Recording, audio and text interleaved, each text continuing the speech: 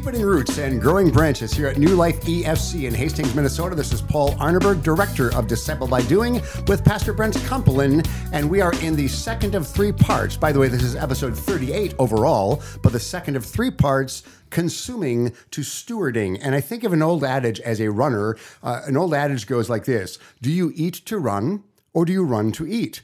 And I think of the first half of that quote, eat to run, means that you're kind of stewarding. You're eating to fuel yourself to be active and to be there, so you eat properly for running. But you run to eat, you're running for an excuse to consume. And so I think that's a good way to look at it. And it also harkens back to episode 34, when I gave a long talk about my goal setting for physical. And I went from, as a younger man, I would think I could outrun my eating. So in other words, my running was an excuse to extra consume. But then as I got older, I realized, no, I need to steward what I eat. And running is just a way to sort of keep the muscles and the bone density in there. So that old adage about running is something that could be akin to our second of three parts, consuming to stewarding. So Brent, please give us a 30 to 60 second recap. What was episode 37 all about? Yeah, so if you tuned into the last one, we're talking this transformational outcome of consuming to stewarding.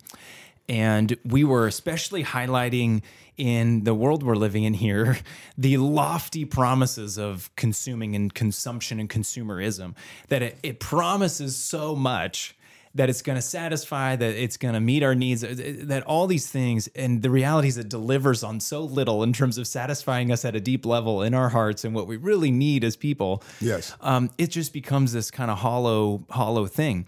Now, in that reality, what happens is then you sort of miss the point of who we are as God's image bearers, which we talked about from Genesis 1 and 2, of this calling to be fruitful in ways that are cultivating and guarding and protecting and seeing the fruitfulness come through. And we talked about from John 15, abiding in Christ, and that fruitfulness is for the Father's glory. Yes. And so that's really where you're actually going to find, in relationship with God, and then reflecting the way that God loves, that we then are cultivating and caring for ourselves, others, and then therefore God's creation.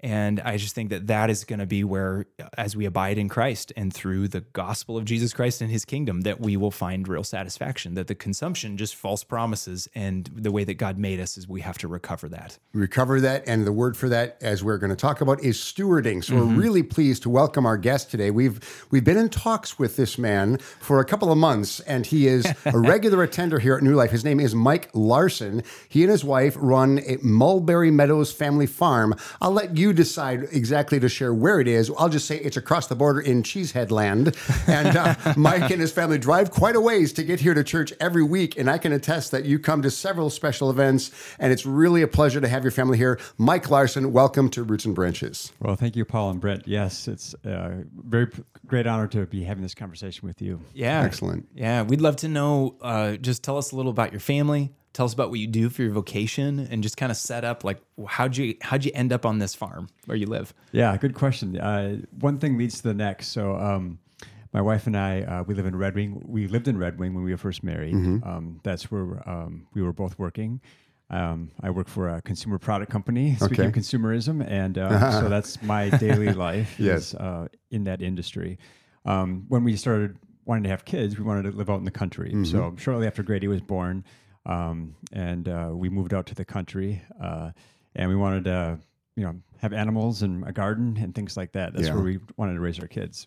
So Raina was born, and then shortly after she was born, we moved out to the countryside. So we live on about 12 acres. Nice. And when we first got there, it was 8 of the acres were farmed conventionally, corn and soy beans, and it was interesting the first couple of years just watching the land and just observing, and just noticing how after the fields were harvested that it was just bare open ground, and just looking all around us the same. And I started reading and researching, realizing that I was now a landowner. Yes. It's like, now there's some responsibility that comes with that. That's right. Like, how do I best take care of this little piece of planet Earth? Yes, that's right. Yeah. And so I wanted to be the best steward as I could. And, you read a lot about like different types of farming, permaculture, and then that led me into polyculture and silvopasture, agroforestry, all these perennial agriculture systems. And finally landed on regenerative agriculture. And that's kind of the model that we are using to grow our hobby farm. Yes. So we started with 2 sheep. We drove down to Rochester and loaded 2 sheep into the back of our minivan. And Minivan. Oh. That's great. Yeah. it's the ultimate farm vehicle, by the way. That's right. Of course. Hatchback. And so with 2 sheep, that eventually, grew to a big flock that we have today, and including other animals like donkeys and goats, chickens, of course, rabbits, and it just keeps growing. How big is your flock of sheep now, or herd of sheep, I should say? Yeah, so it started with 2, and then they multiply rapidly. Oh, of course, like rabbits. And we harvest some for ourselves, and this year we actually sold quite a few to another farmer. But right now I think our herd is down to 37. Okay, so decent. That's a 18-fold increase from your original 2. Yes. Yeah. Nice. That's amazing. So can you define regenerative farming? What is that? Yeah, that's a lot to unpack there for sure. Yeah, he has a lot of notes here, audience. He came very well prepared. It's a method of farming that focuses on the soil, so kind of the unseen parts of agriculture, and that's the most important part of it. It all boils down to the soil. And the saying is, soil is the unseen livestock and the most important part of the farming. And the way to grow soil, there's always, the scientific aspect of it, the carbon sequestration. But the way to do that is to have deep roots. And sounds familiar. Yes. And the way to get deep roots is to use animals. It's the most efficient way of doing that. Grazing is nature's way of cultivating those leaves, and then that cause the roots to decay, and that stores the carbon in the soil, and it creates this whole cycle. And so, the animal is the best way to do that. And the regenerative aspect of it is that rest is the key ingredient for that as well. And so you want the animal to intensively graze the plant, and then the animal moves on, just like the big, bison, buffalo herds in the wild. They would intensively graze an area, then move on, and not come back to that area for almost up to a year or more. Wow, okay. And so we're kind of trying to reproduce that on a small scale on our farm. So that means that we move our sheep daily, sometimes twice a day, to the next paddock. And so that's kind of my daily job on the farm, is setting up the next paddock for the sheep to go on later that day. The goal, we haven't really quite figured out the rotation schedule yet. It all depends upon the time of year, how many animals you have. But the goal is to rest it as long as possible, and we're trying to get up to 60 days before the animal gets back to that same spot. Wow, that's amazing. Okay, couple quick connections that immediately came to mind. You said that the soil's the most important part and is the hidden part, and he immediately made me think of the parable of the soils. Oh, yeah. In Mark 4. Mark 4. That the whole point of that parable is, what's the condition of your heart? And are you soft soil to receive the gospel? Yes. And there's that sense of the heart is the hidden place. We know that across the scriptures, that God cares most about the heart, that our inner life, our inner being, is the most important thing. It's where all other things spring from, right? And so our behaviors and actions and relationships, like all of that, is ultimately coming out of what's been cultivated from within in our inner being. And God cares most that has the rocks removed and the weeds gone and like all those things, so that we can produce that fruitfulness we talked about in the last episode. So that made me think of that. Maybe I'm jumping the gun on you, but that was so cool. And then the other is the restfulness. Yeah, Sabbath. Yeah. When we talk about being fruitful, we sort of touched on this in the last episode, that there's seasons for that. But the idea of the lay fallow or the rest, that's part of the rhythm of God's creation and how he made things to be fruitful. So it's not produce fruit constantly. Margin or rest is part of how God designed us. It's also sewn into even the rhythm of creation. God said he rested on the seventh day. That's right. The Sabbath is part of that. So I'm just reflecting a little bit as like putting my pastor hat on, and I'm it's fun. I'm seeing scripture all over the place. Great theological banter. That's And cool. let me add, too, before you continue, Mike, I love the word regenerative as regenerative farming, because one of the fancy theological words we use for someone that's born again in Christ is regenerate. So we are regenerate when we are born again in Christ, and you're regenerating the soil, which is the hidden fruit of good agriculture and good tilling of the earth and stewarding your property, that 12 acres in western Wisconsin. Yeah. There's a spectrum of, speaking of regenerative, from conventional progressing onto regenerative. Yeah, great. And conventional is basically the outputs are isolated, they're singular, Yes. They're kind of destructive, invasive. But then as you go more towards regenerative, going through the steps of greening, sustainable, restorative, and finally get to regenerative, that's more of a holistic approach. The idea is to get as diverse as possible, polycultures, a lot of circular use, multi-use, and so a lot of outputs. So kind of the key in regenerative farming is that every output is an input to something else, and the more there is, the better. Wendell Berry, an author that we enjoy, is he has a quote that he said, "The aim of a healthy farm will be to produce as many kinds of plants and animals as it sensibly can." So having the diversity of animals is just brings it all together. That's it's interesting great. too, like going back to soil. Just thinking in Genesis, Adam, or Hebrew, I guess, is Adam. Yeah, that's right. And it's a derivative of Adamah, which is the earth. Yeah. So we're basically, that's where our roots are, And the Latin word for, I just learned this the other day too, is humility and human, both derived from the Latin word humus, meaning earth or ground. So, and that's the one thing I've learned in this farming is that it takes a lot of humility. I mean, when we first started it, I didn't grow up on a farm. Christina did. And so she had luckily some background and helped me coach through all my frustrations. But it was definitely a learning curve, and a lot of humility was needed for that. So yes, anytime you learn anything, there's a humility element involved.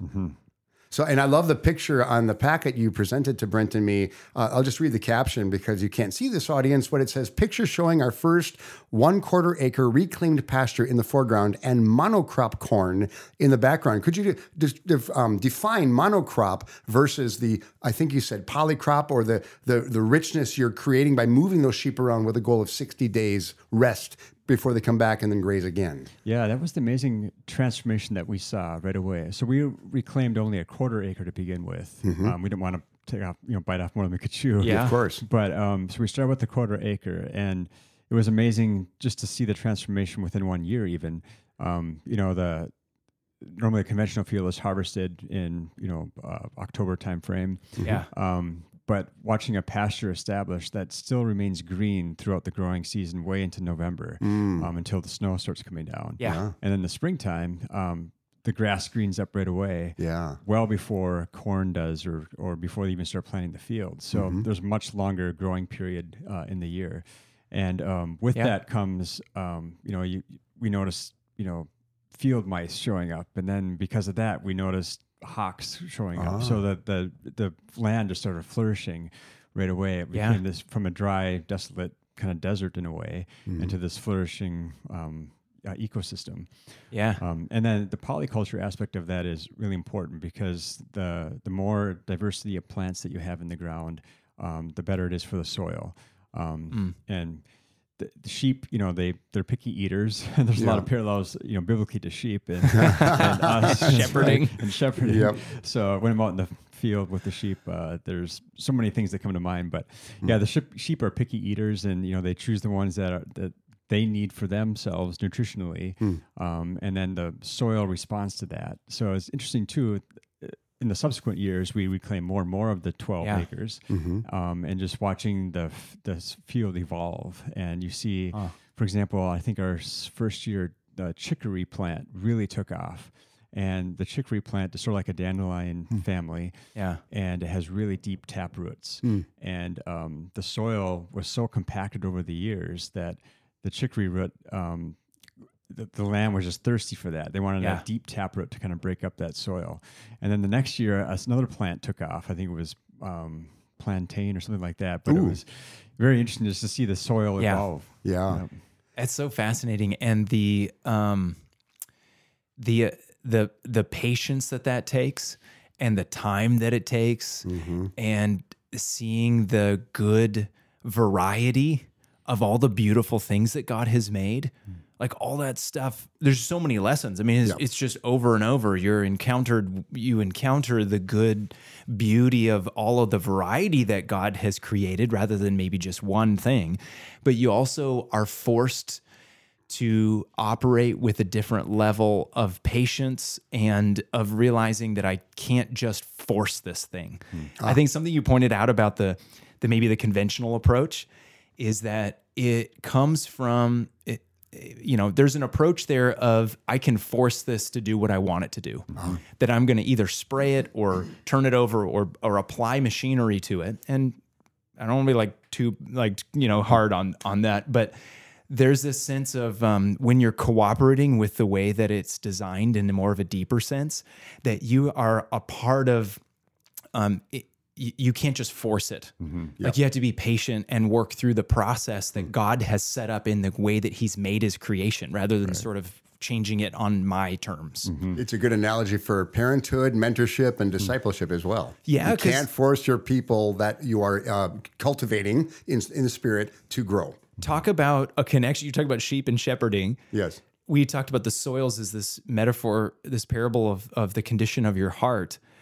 Oh, like you can't force and manipulate change at a deeper level in people. It's something God does. It's something that it's his work. There's just something deeper things that go on. Yes. I mean, this is one of the reasons why that metaphor just works so well, that the farming or the shepherding metaphors just require so much patience. Patience with processes and with the people and all kinds of things that are going on. So it's funny. It's interesting to see that you encounter that. Right. Yeah. The other thing too, like with monocrop, conventional farming, it's a single crop that is produced for a very specific reason, and that brings to mind some other things from Wendell Berry. That he wrote a book called The Unsettling of America that was really influential for me, and he talks in there about two natures: the exploiter nature and the nurturer nature. And exploitation, he talks about like how money and profit is the goal. And they use efficiency as a standard. So as a result, the exploiter is a specialist and an expert who, in a way, wants to earn as much as possible with as little work as possible. Yes. And so they think in terms of metrics and KPIs and numbers and trying to do one thing in isolation out of the whole. Yeah. And the opposite of that is basically a quantity versus quality dynamic. Yes. I see this a lot at my work, my day job. Yep. But the opposite of the exploiter is the nurturer, and this is one who has rather than money and profit as the single goal, it's health, and they use care as the standard for that. So they have more of a generalistic and a holistic approach, and it's the idea is to work as well as possible, not as fast as possible, or things like that. So, and they think in terms of character, condition, quality, quality over quantity. So he has a really good quote too, that he says, "A family farmer will walk his fields out of interest, where the industrial farmer or manager will only out of necessity." So that's kind of, working the farm for me is like a whole life thing, body, soul, mind. Working at my job is mostly at the desk, so getting out in nature, being outside is a whole body exercise. Yeah, it's immersive, and it reminds you of your limits. It opens your eyes to the needs of other things and other creatures, other people. It's just a totally different perspective when you move from what can I manipulate to get something out of this versus how can I steward this for fruit and for fruitfulness. And honestly, this applies to so many situations. You can treat people this way.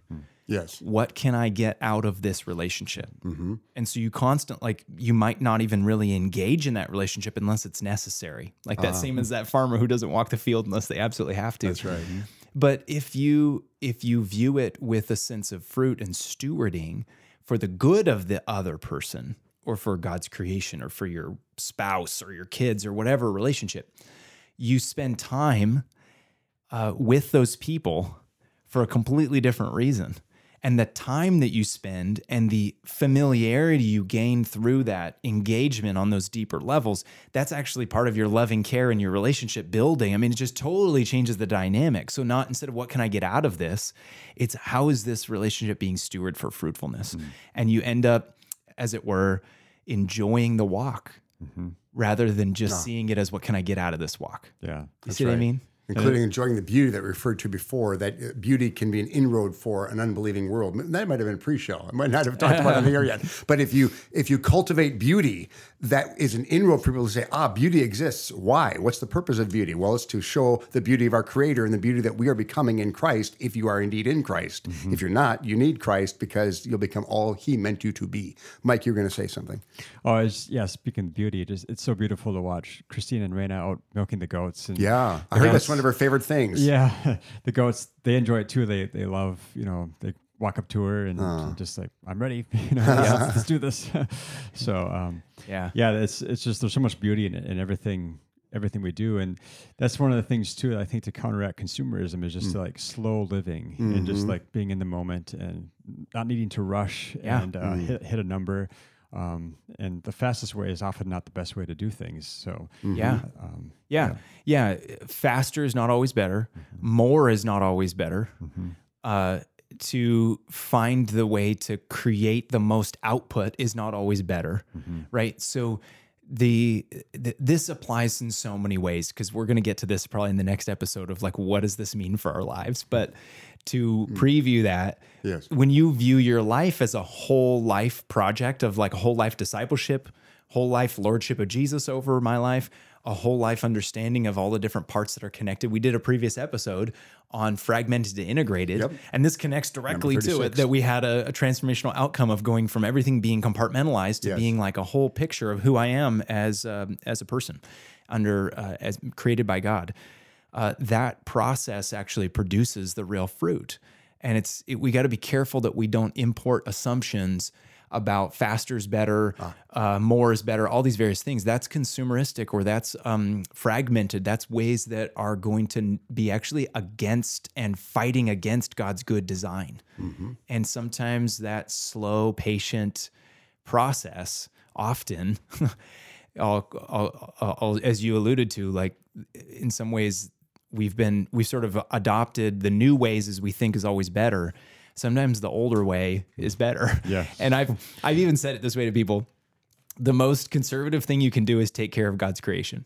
Yes. And trying to like blow a category there, because somehow that we can get a little sideways on some ways. The world talks about how we take care of creation. They don't even use that word, obviously, but you don't want to farm that out or sell it to, let that become owned by the secular world, but like recover that sense of actually this is God's good design. We're going to cooperate in that way, and then show the goodness, truth, and beauty of who God is and what He has done for us in Christ by living these things out in a totally different path. And I think that needs to get recovered. So I have two connections, Mike, two name drops. First of all, have you heard of a man named Rory Groves? From Northfield? Okay, so he's from where you went to college, and he wrote a book called Durable Trades, and he's a Christian homesteader right in our backyard here in Minnesota, and he said something similar to you. A few minutes ago, you said about specialists, that the I forgot how you described a commercial farmer or whomever is a specialist, whereas Rory says a similar contention. We think of ourselves as specialists, but actually God designed insects to be specialists. He wants us to be generalists. He wants us to have that holistic approach to all of life, relationally, agriculturally, vocationally even. And how are we disciples of Christ? Generally, not to say we can do one thing, we check the box and we're done. We are not meant to be assembly line workers on the journey of life, but instead a generalist. So I commend him to you. I don't know if you have a response to that, but I have one more name drop after that. I commend that book to you called Durable Trades, a fellow Christian homesteader. The other name that you have on your list for us is Joel Salatin. And this actually actually connects back to what Brent just said. You alluded a little bit to politics. And Joel describes himself as a Christian environmentalist libertarian. It's a really fun combination of words. And libertarian comes in that he knows better than the government bureaucrats about how to cultivate his chickens and his land and other things. And that, he does his butchering of his chickens in the open air. And he's done actual tests that's more sanitary than the big factory farms. That's one thing. But also, of course, he's a Christian. That's self-explanatory. But environmentalist, I love the movie Food Inc. because he's featured in there. And I know I'd like to hear about your knowledge of Joel. You might have met him for all I know. But he is such a holistic farmer that he has the chickens and the cows and the pigs and the agriculture. One of the scenes in Food Inc., he grabs a bunch of grass, like in your quarter acre of reclaimed regenerative farm. And he says, this is like a salad. When my cows, my grass-feeding cows eat this, it's like a salad. And he, I think, counted like 10 or 12 different plants in that natural prairie grass. So maybe talk about Joel and talk about how he's influenced what you do at Mulberry Farms. Yeah. So Joel does a great job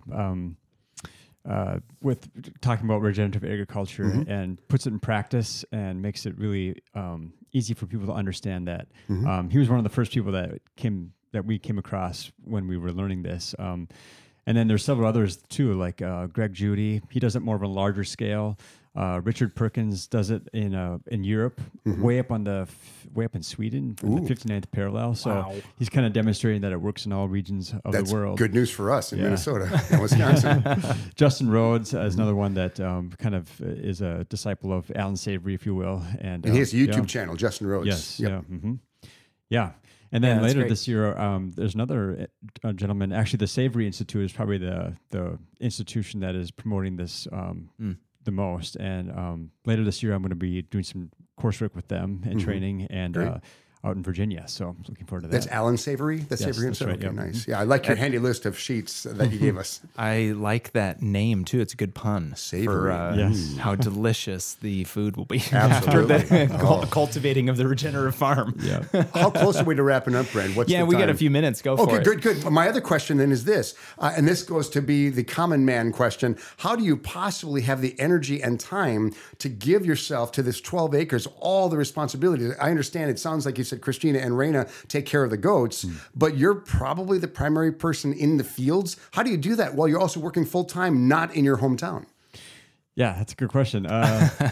It's somehow it all works. Okay. And it's a family affair. Of course. So there's a lot to do, but kind of the beauty too of regenerative agriculture is that because the outputs of one thing or the inputs for the next thing, you're not having, in a kind of an ironic way, you don't have to work as much. Okay. You just move the sheep and, somebody once said, I think this is a quote from Joel Salatin, is that farming is the art and science of moving things around. Because that's basically what all you're doing is you're moving sheep, you're moving food, you're moving water, you're moving manure. It's just, it's all about timing. So, you just get used to moving things around. Yeah. That visual in Food Inc. about him having his chickens in a portable coop that he drives around his property and he has them then graze where the cows had been. So they actually are fertilizing through the cow excrement, and yet they are then getting, as he puts it, the chickenness of the chicken and the cowness of the cow and the pigness of the pig. He has very much a pasteurized, or should I say,